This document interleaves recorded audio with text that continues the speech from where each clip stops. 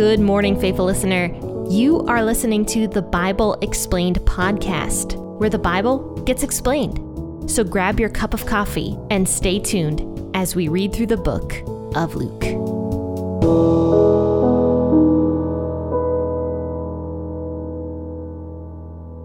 Hey, faithful listeners. I'm so appreciative that you're here, and I just want to thank all the new people that have been tuning in. I want to thank first and foremost Virginia and also Colorado for tuning in, but I can't forget about Ohio. Ohio is still my favorite state and always will be. I'm sorry, everybody else.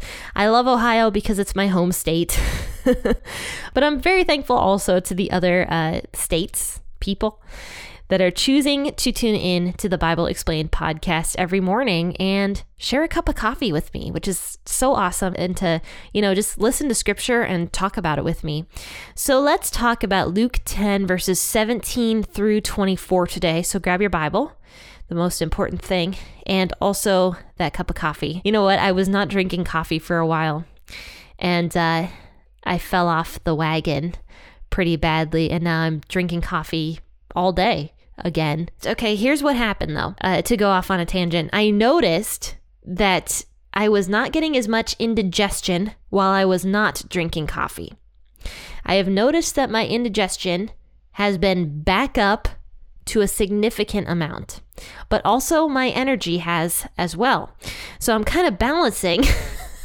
Do I want to have a stomach ache and have energy for the rest of the day and feel pretty decent with a mild stomach ache, or do I want to have no stomach ache and no energy for the whole day? So I decided I was going to choose the stomach ache and the coffee as well.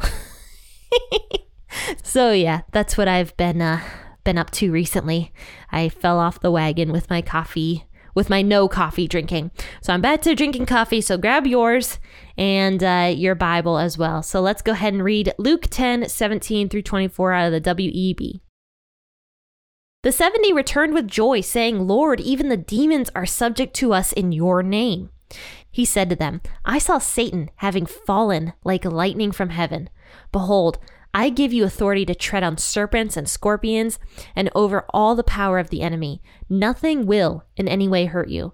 Nevertheless, don't rejoice in this, that the spirits are subject to you, but rejoice that your names are written in heaven." In that same hour, Jesus rejoiced in the Holy Spirit and said, "I thank you, O Father, Lord of heaven and earth, that you have hidden these things from the wise and understanding and revealed them to the little children. Yes, Father, for it was well-pleasing in your sight." Turning to the disciples, he said, "All things have been delivered to me by my Father. No one knows who the Son is except the Father, and who the Father is except the Son, and he to whomever the Son desires to reveal him." Turning to the disciples, he said privately, "Blessed are the eyes which see the things that you see. For I tell you that many prophets and kings desired to see the things which you see and didn't see them, and to hear the things which you hear and didn't hear them." So you remember that Jesus sent out his 70 disciples in pairs to the different towns and villages and wherever else all around the area. And so they come back. We don't know how long it took. I would guess several weeks at the least. They come back to Jesus and they're like, "Jesus, even the demons are subject to us in your name." So they recognize that Jesus' name has power. And, we often think of demons and Satan as having great power. Like we definitely do. We think of them as having a lot of power, especially if somebody is possessed by a demon or is getting messed with by a demon. We think they have a ton of power. And they do. They do have an amount of power for sure. But these disciples are excited. They're coming back like, "Jesus, we're able to cast out demons in your name."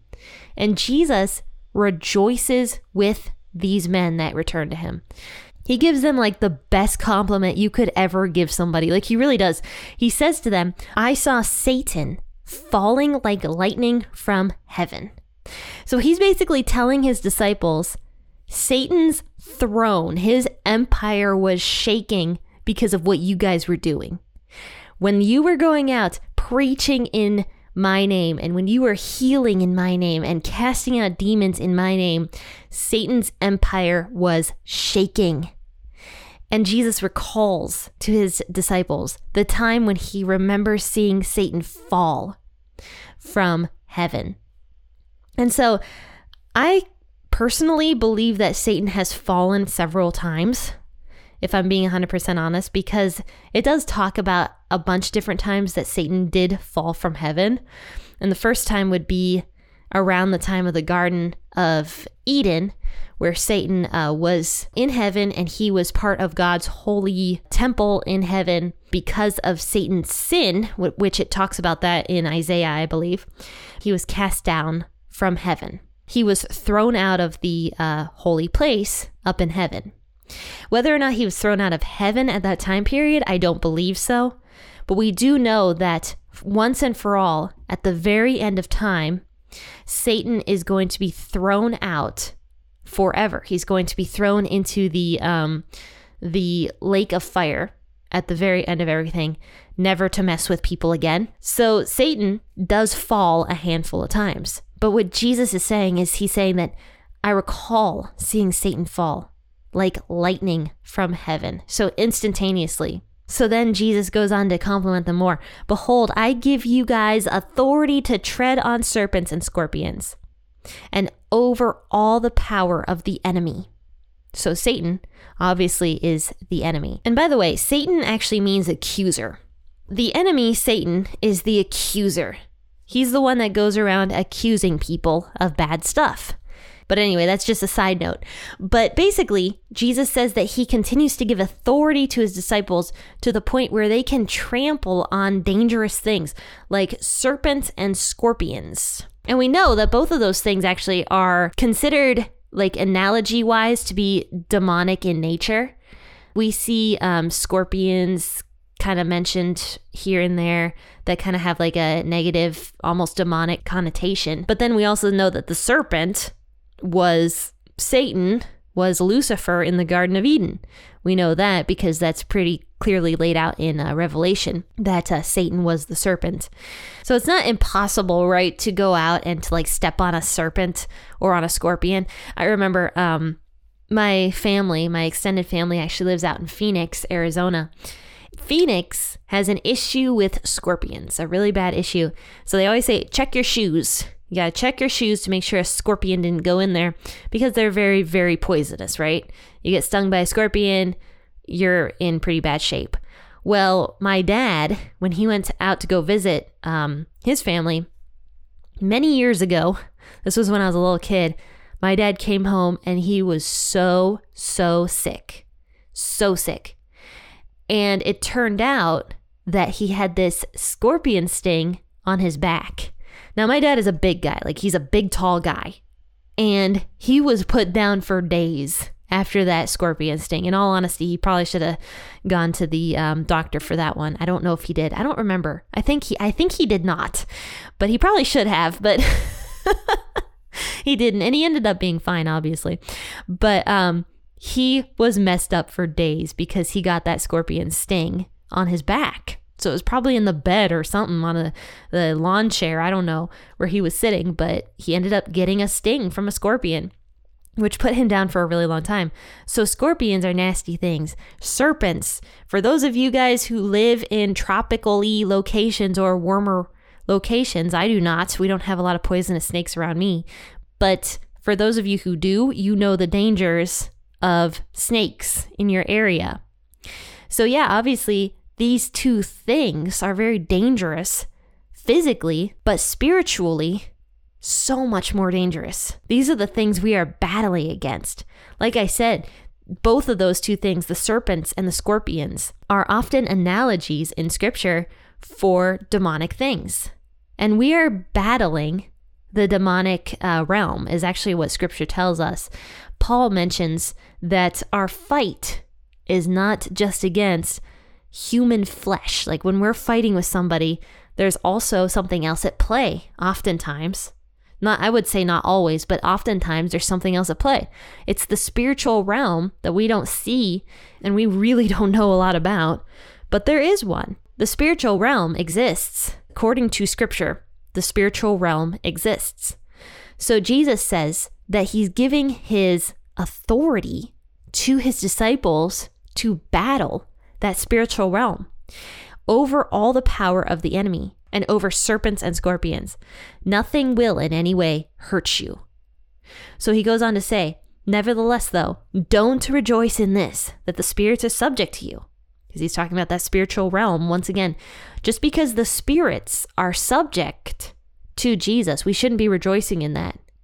Rejoice instead that our names are written in heaven. You know, because Satan, who was a beautiful angel at one point, or at least that's what most people believe. He was a beautiful angel that lived in God's temple, heavenly temple, who became so prideful that he fell to earth like a flash of lightning. If a beautiful angel, Lucifer, can have that much pride and fall away from God's grace because of that amount of sin that he ended up having, Jesus is saying to his disciples and to us, if Satan can do it, so can we. We can become that prideful that we fall away from God's grace and that we start falling into, our own sin of wanting to be above the things of God and idolize things that are against God's word. So Jesus says, don't rejoice over this power and over this authority that my name gives you, that the authority that I'm giving you. Don't rejoice over that. Instead, rejoice that your names are written in heaven. And I just have to say, there's that word again, authority. That's definitely the theme of Luke. Jesus has great authority, so much so that he's able to give it away to other people. He's able to give authority over the demonic spirits to other people. He's able to give that away. So he says, don't rejoice in that though. Rejoice because we are going to be in heaven where our names are written in heaven. Then afterward, Jesus starts rejoicing in the Holy Spirit. And he says, I thank you, O Father, Lord of heaven and earth, that you have hidden these things from the wise and understanding and revealed them to little children. Yes, Father, for so it was well-pleasing in your sight to do so. Jesus is rejoicing because of his disciples, his 70 disciples that he sent out. He's rejoicing with them and praying and saying, thank you so much, God, that these little children, these disciples who didn't have any knowledge of Scripture before, these are the ones who you chose to reveal it to. Because the Pharisees, who were so well educated, didn't get it. But these random disciples that Jesus picked up along the way and said, follow me to these guys, these were the ones that God revealed his kingdom to. So then he turns to his own disciples and he says, all these things have been delivered to me by my Father. No one knows who the Son is except the Father, and who the Father is except the Son, and he to whomever the Son desires to reveal him. So Jesus is talking more about his authority, that he is choosing to reveal God the Father to us. He's choosing to reveal that because he can. But the other thing I find kind of mysterious here is the fact that Jesus is mysterious. It says, no one knows who the Son is except the Father. So really, we have an idea of who Jesus is, but really that relationship that Jesus and the Father have is special and can really only be known by them, it sounds like. I don't actually know completely what this means, if I'm being honest. I don't know, but it just kind of sounds like there's an amount of mystery between the relationship of God the Father and his Son. But Jesus chooses to reveal who God the Father is. And don't forget, Jesus is kind of the embodiment of God the Father. And Jesus is so loving and forgiving. And so that means that God the Father is also loving and forgiving. Then in verse 23 and 24 to conclude, it says, he turns to his disciples again privately and says, blessed are those eyes which see the things that you see. For I tell you that many prophets and kings desired to see the things which you see and didn't see them, and to hear the things which you hear and didn't hear them. So he's saying, you guys are so blessed because you're the generation of people that are able to see these things. You're able to have God's kingdom revealed to you like this. And honestly, I would say that you and I are in this same blessing. Yes, we don't see Jesus physically. He's not here with us on earth.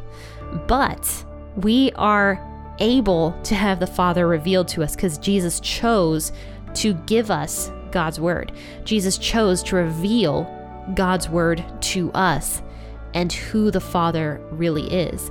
So we're also blessed because the prophets of old, they only knew a little bit about the glory to come with Jesus, but you and I know it. And we know it even more than the disciples at this point knew it, because the disciples were still super confused as to who Jesus was, really. And we have the full picture. We have the full gospel. So we're so blessed ourselves. And Jesus is saying that we're also blessed because we do have the full picture. And even though Jesus isn't on earth with us now, we are still so blessed to be able to have God's word and to read it and understand it the way Jesus wants us to. Well, guys, thank you so much for tuning into this episode. I hope you guys enjoyed it. And here's a quick word from the sponsor, which happens to be myself. Do you need help spending time in God's Word? The Alive Coloring Devotional is a great tool for you to gain motivation and build a healthy habit of walking with God. Get connected to all the stories you've heard before, with intricate coloring pages and 8 devotions discussing the days before Jesus' resurrection. Walk through this adult coloring devotional as you learn more about Christ's walk to the cross. The Alive Coloring Devotional. Come alive in Christ. So those are the Alive Coloring Devotionals that you can get on Amazon. And right now, I think the children's one is still on sale. You can grab that while you can. And the adult one is like $10 or $11, I think, right now. So grab a copy of those so that you and your kids can do them together. But you know what, guys? Thanks so much for tuning into this episode. And I'll see you bright and early Friday morning. Happy listening, and God bless.